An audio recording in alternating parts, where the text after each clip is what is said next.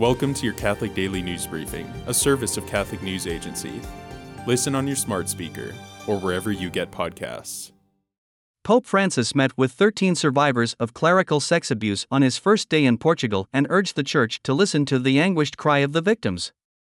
The emotional private meeting at Lisbon's Apostolic Nunciature, or Vatican Embassy, on Wednesday night was a moment of intense listening by the Pope and lasted more than an hour, according to the Vatican.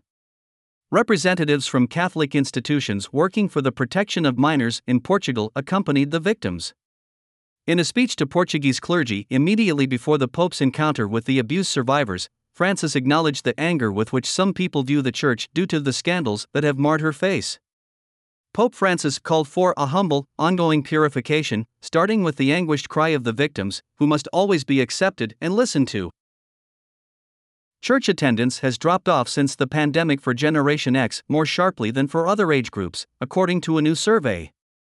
The survey of 2,000 adults conducted by the Cultural Research Center at Arizona Christian University found that the percentage of people ages 39 to 57 who attended a worship service during the week, either in person or online, fell to 28% in 2023, down from 41% in 2020, the Wall Street Journal reported this week. Gen Zers saw the largest percentage drop among the age groups surveyed. The percentage of Gen Zers who worship weekly is now as low as among millennials, at 28%, the survey posits. In fact, the oft-maligned millennial generation experienced during the pandemic the least amount of change in their perspectives about the Christian faith and their participation in biblical practice, the researchers assert. Among baby boomers, the results of this survey suggest a slight upward trend in church attendance in the past 3 years, the only age group for which this was true. Participation among the elderly fell only slightly. The shooter who killed nearly a dozen in an anti-Semitic 2018 massacre was sentenced to death Wednesday by a federal jury. He is the first person to be condemned to death under the Biden administration, which placed the federal death penalty under moratorium in 2021. The October 2018 shooting saw Robert Bowers, 50, enter Pittsburgh's Tree of Life Synagogue during morning Shabbat prayer services. He killed 11 and injured several, including police officers. Bowers' attorneys argued that he suffers from mental illness, a suggestion that prosecutors disputed.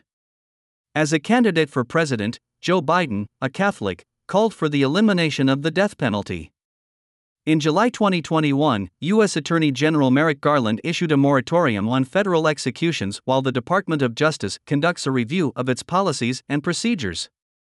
Although the department said no executions will take place while the reviews are conducted, the moratorium does not formally end federal executions and they could be legally resumed by this or a future administration. Today, the Church celebrates Saint John Vianney, patron of priests. As a parish priest in 19th-century France, he prayed and worked for the conversion of his parishioners. Although he saw himself as unworthy of his mission as pastor, he allowed himself to be consumed by the love of God as he served the people. His reputation as a confessor grew rapidly, and pilgrims traveled from all over France to come to him in the sacrament of reconciliation. Firmly committed to the conversion of the people, he would spend up to 16 hours a day in the confessional. Thanks for joining us. For more, visit CatholicNewsAgency.com.